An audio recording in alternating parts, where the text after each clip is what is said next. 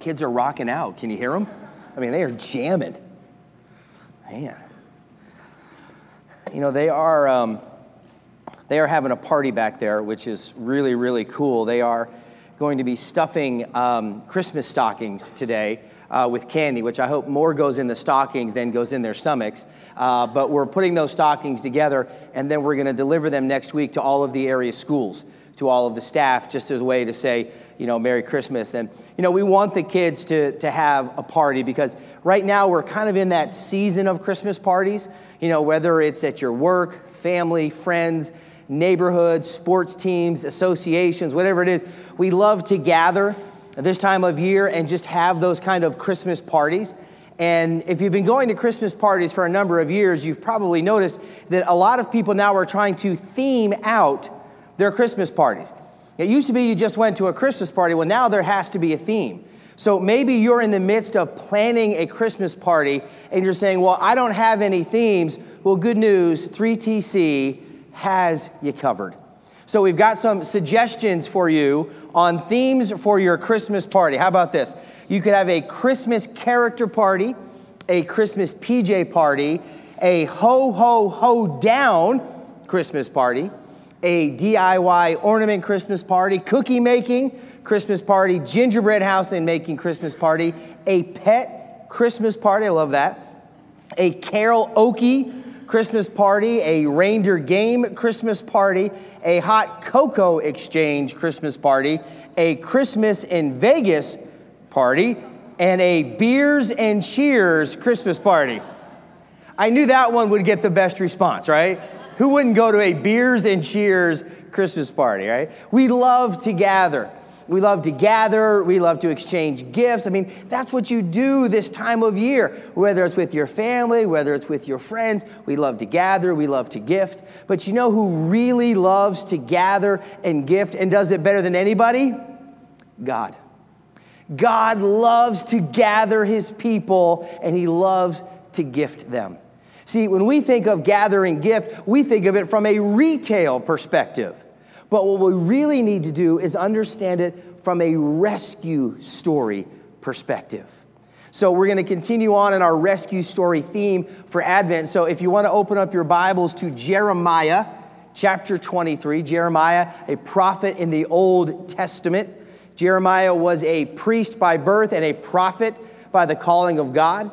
Jeremiah preached as the Assyrian Empire was collapsing, but right before the Babylonian Empire would rise. And let's not forget, the people of God were soon to go into a 70-year captivity of the Babylonians because of their disobedience. So we're going to look at Jeremiah 23, verses 1 through 6.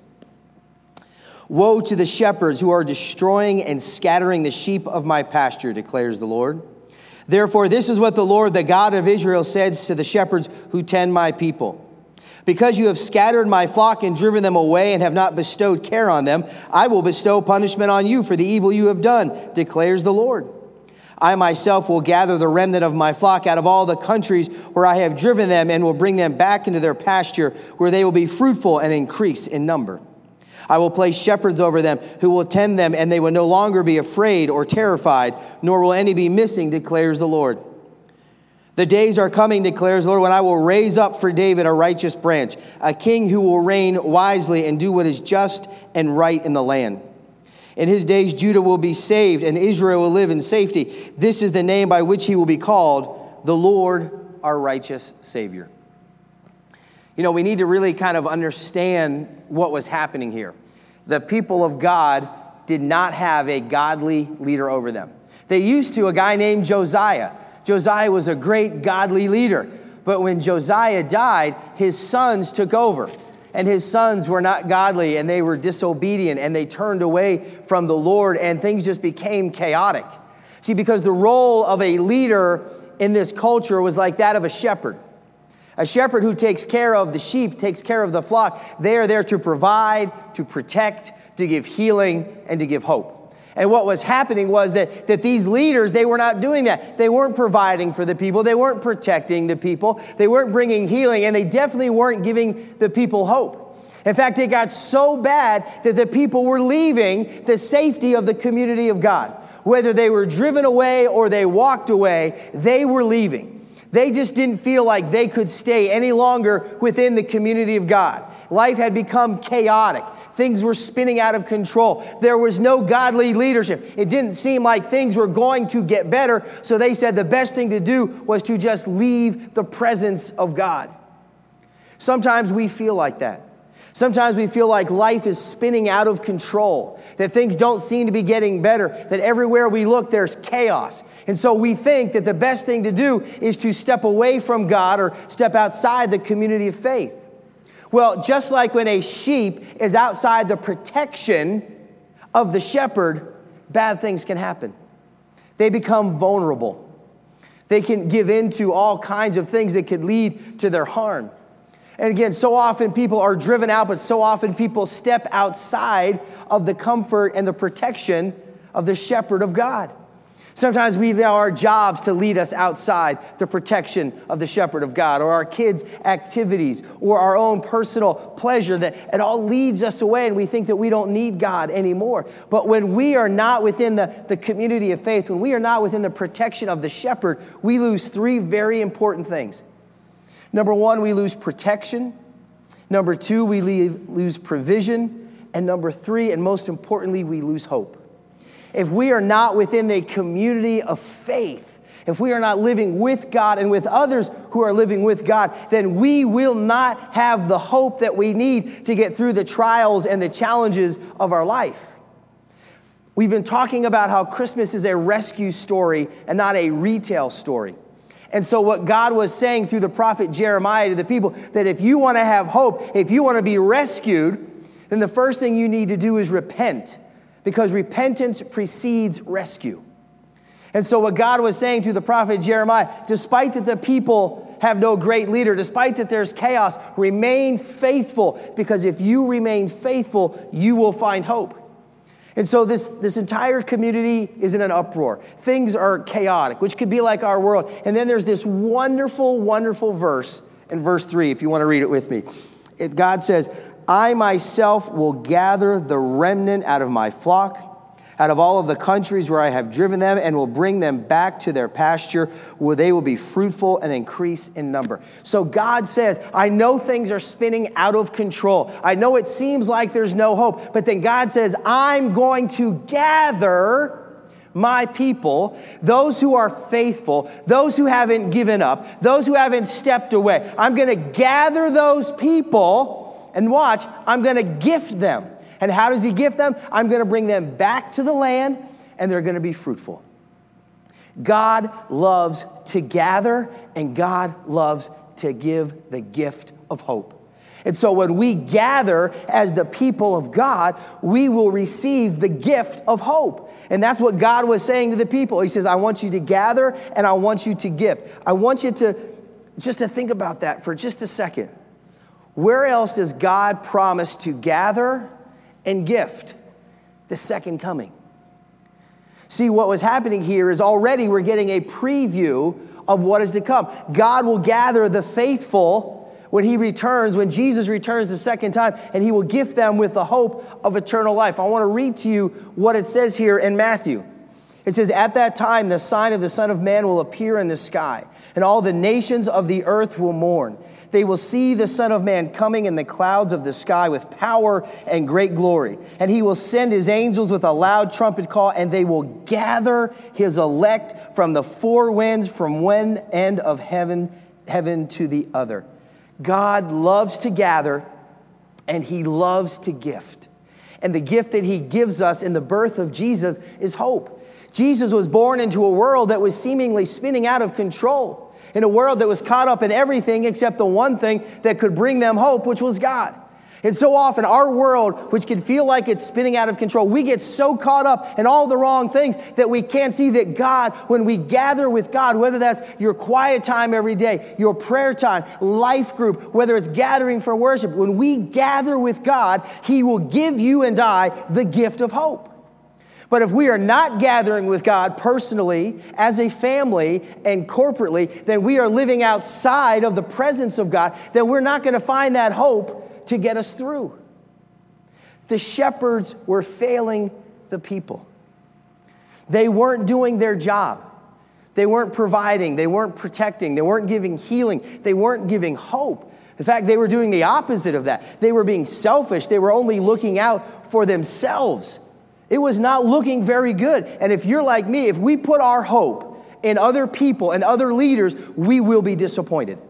No matter how wonderful, no matter how good people are, whether it's your boss, whether it's an educator, a pastor, a politician, a coach, it doesn't matter how wonderful those people may seem, they were not built to provide hope. The one that was built and sent to provide hope, the one who was sent to rescue us, is the only hope we have, which is Jesus.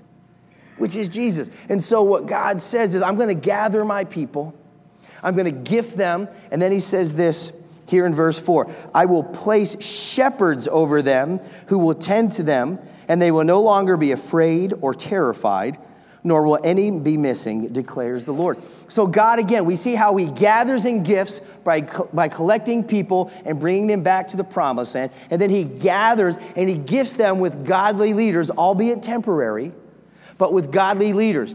People like Ezra, Nehemiah, Zerubbabel. And as we can go forward through the New Testament, we can see Paul, and we can see Peter, and we can see Timothy, and we can go on and on through church history, that God is providing these wonderful temporary leaders. And he's not only providing a place, he's providing a space where people can know and grow in their knowledge of God.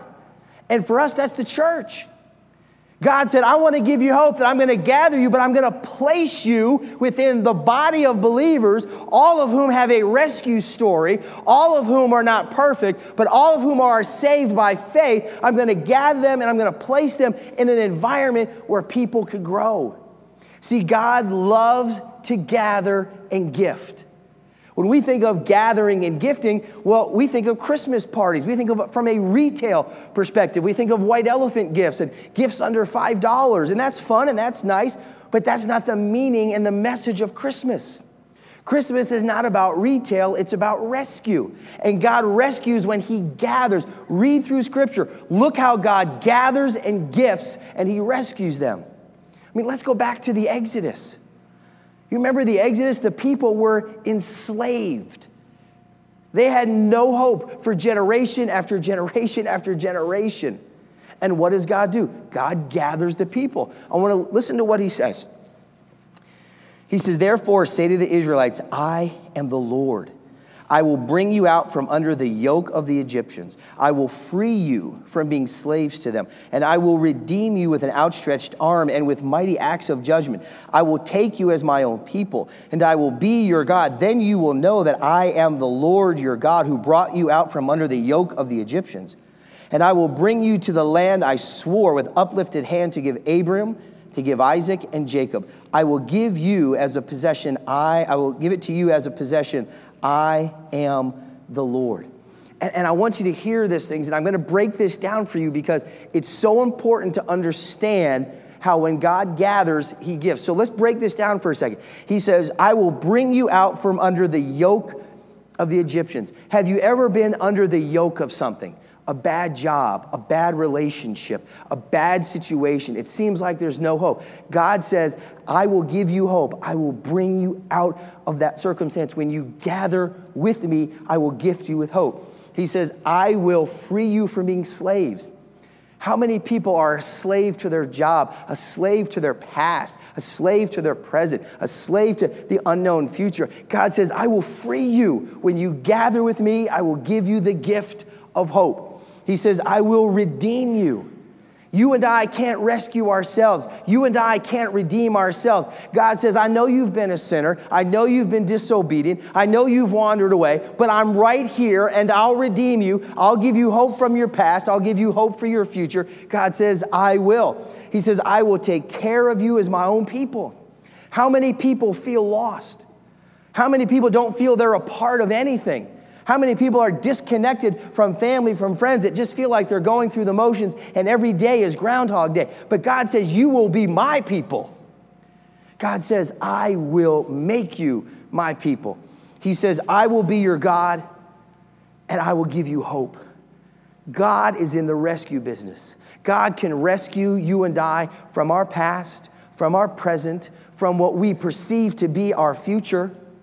God said, you are my people.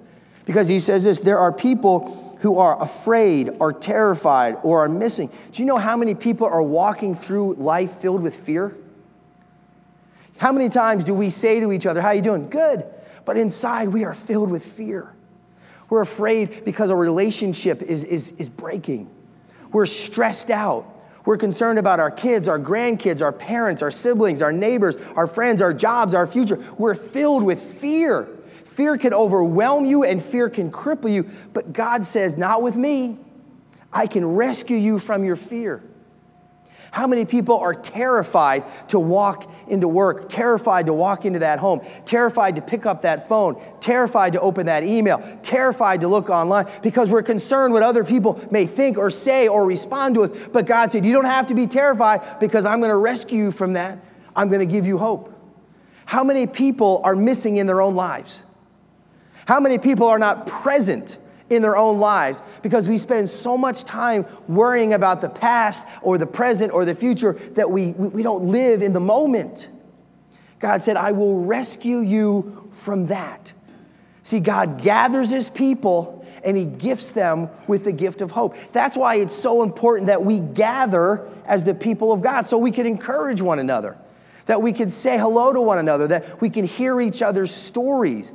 Because when we gather like this corporately to worship, when we gather in life groups, when we gather next week, when we go down to Abide together, we are gathering as the people of God and we are serving God, we are worshiping God. When we gather, that's what we're trying to teach the kids. They're gathering to serve by stuffing stockings. They're going to gather at the retirement home. And I hope you come, even if you don't have kids or grandkids involved, come down. Gather as the people of God because you will find hope in the people of God. That's why it says this in Hebrews. Let us not give up meeting together as some are in the habit of doing, but let us encourage one another, and all the more as you see the day approaching. Habits are formed, good or bad. You know, you work out every day, you form a good habit. You don't work out every day, you form a bad habit. We form habits. And if we can form the habit of gathering, then you're going to experience the habit of God gifting you hope. No matter what your circumstances are, no matter what your situation is, God can give you hope. He gathers, brings the people back to the promised land, gives them hope. He gathers, brings them back and says, I'm going to provide you godly leadership. And then lastly, he says this. He says, I'm going to gather you. And he says, I will raise up for David's righteous branch. He's talking about Jesus. He's the hope of all hope. He is the ultimate shepherd. He is the shepherd that will provide, protect, heal, and give hope. He is the shepherd that will die for his flock. See, hope is born in the manger, and we see it on the cross. Because it's Jesus. Jesus was in the manger. Jesus is on the cross. Jesus will come again. That is where our hope is. And that's what Jeremiah is saying. I will raise up for David a righteous branch. Friends, there is hope out there for you and for me and for the world when we understand that Christmas is a rescue story. It's not about retail. It's about that God will raise up that righteous branch, which is Jesus Christ. And he can rescue you and I from loneliness. He can rescue us from the challenges and the trials that are in our lives and in our culture and in our community. And those broken relationships that we all have, God said, I will rescue you. Jesus can bring healing.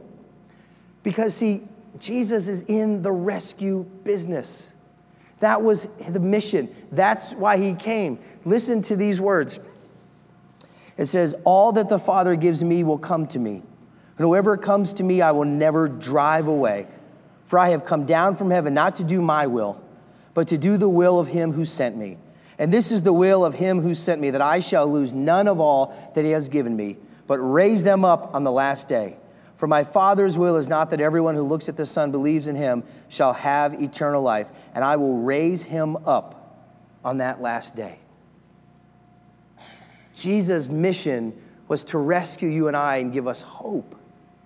And see, what happens there is when we put our faith in Jesus, when we gather daily, when we gather weekly, when we gather corporately, we are saying, I trust in you, Jesus. What happens is the righteousness of Jesus, here's a big word, is imputed onto us, which means it's like somebody taking a coat off and putting it on. And Jesus says, I will put my righteousness on you. So when you and I stand before God, because we're all unrighteous, we're all sinful, we're all infected with sin. But when you and I stand before God, and everybody's going to stand before God one day, God will not see our sin, our failure. He will see the righteousness of Jesus imputed upon us, and we will be justified by faith. Because Paul reminds us of this in the book of Romans. He says, there is no one righteous, not even one. There's no one who understands, no one who seeks God. All have turned away. They have together become worthless. There is no one who does good, not even one. Their throats are open graves. Their tongues practice deceit. The poison of vipers is on their lips. Their mouths are full of cursing and bitterness. Their feet are swift to shed blood. Ruin and misery mark their ways. In the way of peace they do not know. There is no fear of God before their eyes. I don't know about you, but that I could pick out a bunch of those and say, that's me, that's me, that's me, that's me. Because I understand I'm unrighteous and I need rescued. We all need rescued. And sometimes if we look at ourself and our sinfulness, we think, well, there's no way I'm ever going to be good enough for God. Here's the thing, you're right. You and I are never, ever going to be good enough for God. But here's the hope. With Jesus, we can be good enough for God because his righteousness will be our righteousness. God loves to gather. God loves to gift. When you think about how the Christmas story came, God gathered the shepherds and gave them good news. He gathered the people and gave them good news. I want you to think of Christmas more as rescue and not retail. Now think about it like this. Number one, God gathers his people. That's the rescue story. He places them in a context of hope. That's the church. And God will raise up the righteous branch of hope, which is Jesus. We come and we celebrate Christmas and the Christmas parties that are coming and the themes, and it's going to be awesome, and it'll be fun, and it'll be funny, and it'll be great. And I encourage you, have that time of fellowship and do that. But don't forget what Christmas is about. It's not about retail, it's about rescue. And whatever you need rescued from, whatever pain or fear or struggle or doubt or worry or anxiety, whatever fear or anything you're going through, Jesus is the answer for hope. He will rescue you when you put your faith in him. I'm going to ask our worship team to come back up. And I want to give you 3 things to talk about this week. And, you know, if you haven't picked up one of our Advent devotionals, I really encourage you to do that. They're out on the table. It's a unique devotional. And after the quick reading, we ask you to do 3 things: pray, prepare, and practice. I'd encourage you, but here are some things to think about. Why do you gather this Christmas? Is it for rescue or retail? What is the dominant reason why you gather? Is it because I love the parties, or is it because I love to be with the body of Christ, because I know that I've been rescued? Number 2, who's your shepherd? If your shepherd is your boss or your coach or your pastor or whoever, that's not the right shepherd. The only shepherd that will lead us and care and provide and protect and heal and give hope is Jesus. And number 3, where do you find hope? Is it in your own righteousness or is it in God's? Because God has a great gift for you and I this Christmas, friends. He has the gift of hope. I mean, true, eternal, life-changing, lasting hope that is in Jesus. I'd encourage you, prayerfully ask, is my hope in Jesus? Because if your hope is in Jesus, then you understand Christmas is a rescue story. Amen.